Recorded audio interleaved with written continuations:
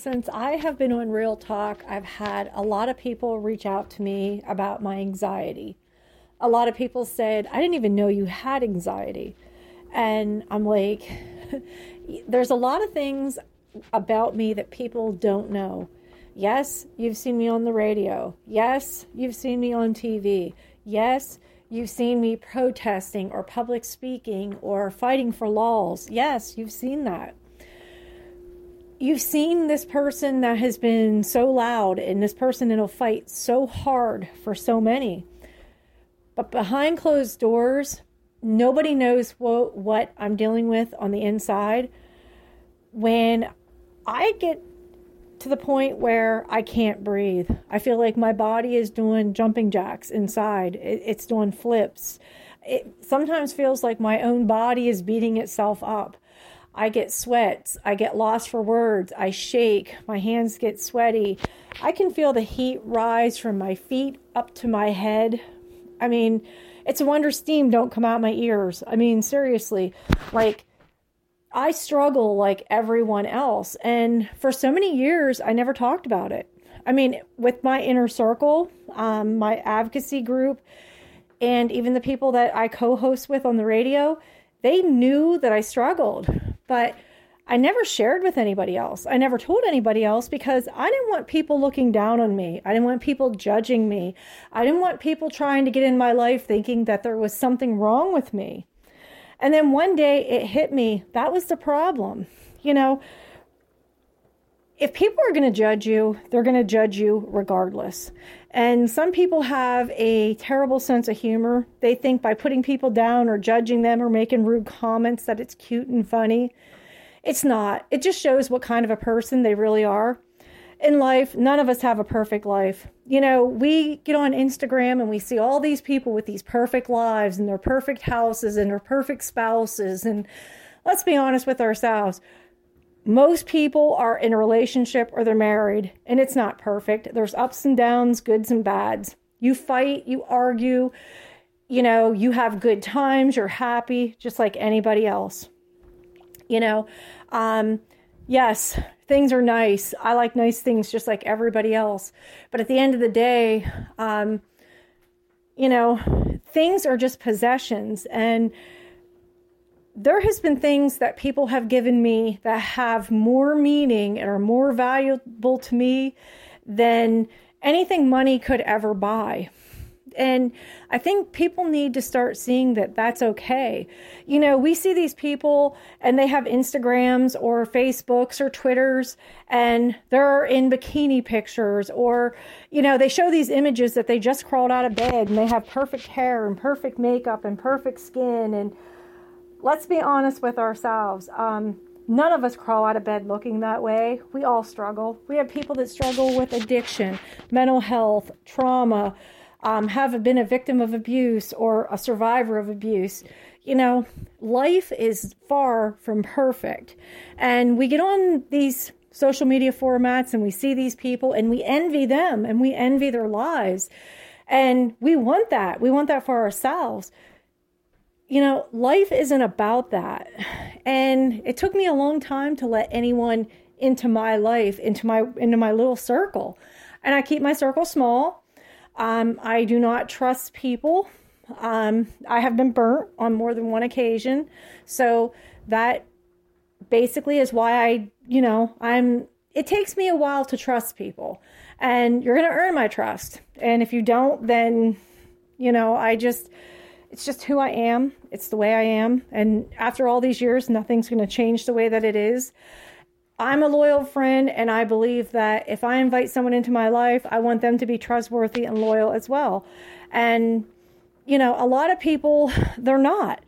And they use people, you know, and that's part of life. You know, like I said, no one's life is perfect. And what you see on social media is not reality. You know, all these people have these perfect lives, but behind closed doors, like you and me, they struggle. How many celebrities have you seen struggle with mental health or addiction? How many greats have we lost to suicide? I mean, you know, the list goes on and on. Life's not perfect. And even though you're happy and you're making people laugh on the screen, we've seen these same people that make us laugh and make us happy have ended their own lives because behind closed doors, they too were struggling. I know after Robin Williams lost his life and lost his battle, I decided that I was going to speak up and I was going to speak out about my own issues. And it took me a long time. And one day we're on Real Talk and we were talking about mental health and someone had mentioned anxiety. And I just kind of, I started talking about it. And I let people know that I am that person. And we had callers call in and they're like, but you're so vocal, and you're there and you're public speaking and you're doing all these things and you say things that just like blow people away.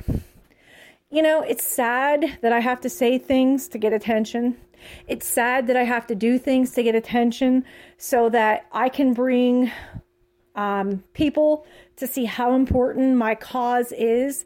Just like Connor's Law, Kentucky, there was things that I said and I literally upset people. I pissed people off, but I did it in the event to make them see how important Connor's Law was. And as I look back on it, I do it all over again. And the same goes with the Central Registry. There's nothing I haven't said or I haven't done. And I have met with, to date, over 600 people, concerning the Central Registry and getting it open to the public. And do I regret it? No. Has my anxiety taken a toll on me on occasion? Yes. I'm meeting these people and I'm standing there and inside I'm dying. I'm shaking. I'm sweating. I'm nervous. I'm lost for words. I mean, I have like these little brain farts. Like I'm so on point on a conversation. And then all of a sudden I just lose my train of thought and the words are on the tip of my tongue. And no matter how hard I try, I just can't make them come out. And I take a deep breath and, a lot of times I'll say, I'm sorry, and I take a deep breath and I pick up right where I left off. And, but like people don't know how I feel on the inside and you don't know how it makes you feel or how you react to people. And I think a lot of people, they forget that, and there's nothing wrong with that. We have this stigma about mental health in general, or we have this stigma about anxiety. And, there's nothing wrong with either. 50% of people in their lifetime will deal with mental health on one level or another. And I don't think that there's anything wrong with saying, hey, I'm going through a bad time right now, or, I need some help, or I need someone to talk to. And that's why I come front and center. And I started talking about my own anxiety. I wanted people to know how I was feeling. And, you're seeing me on this video and you're thinking, oh yeah, like she really deals with so much. Half those shows I did, I was literally shaking, sweating, nervous. My insides were doing jumping jacks. I'm shaking my foot. I'm tapping my foot. I'm shaking my leg. I tap my hand. Like there was so many things I did just to try to overcome. And then there's other days I go on there and I'm just like on point and I have a great show. I walk off from taping and out of nowhere, anxiety hits me on the way home, and I've called a friend and we've had a conversation and it kind of like talks me down, talks me off the ledge, so to speak. And then I'm just like, okay, I got this. I can do this. I'm good. And I don't think there's anything wrong with that. And I think more people need to do that. And I think by people admitting that, they too suffer and talking about it, it helps other people. I cannot believe the mail that we get on a weekly basis from the people asking, have you ever had this or have you ever tried that, to relieve your anxiety, or have you ever had this happen, and it's incredible that I can relate to so many different people, but also that people can relate with me. And there's been little tricks and little tips that I've told people that had helped them. And they have told me little things that have helped me.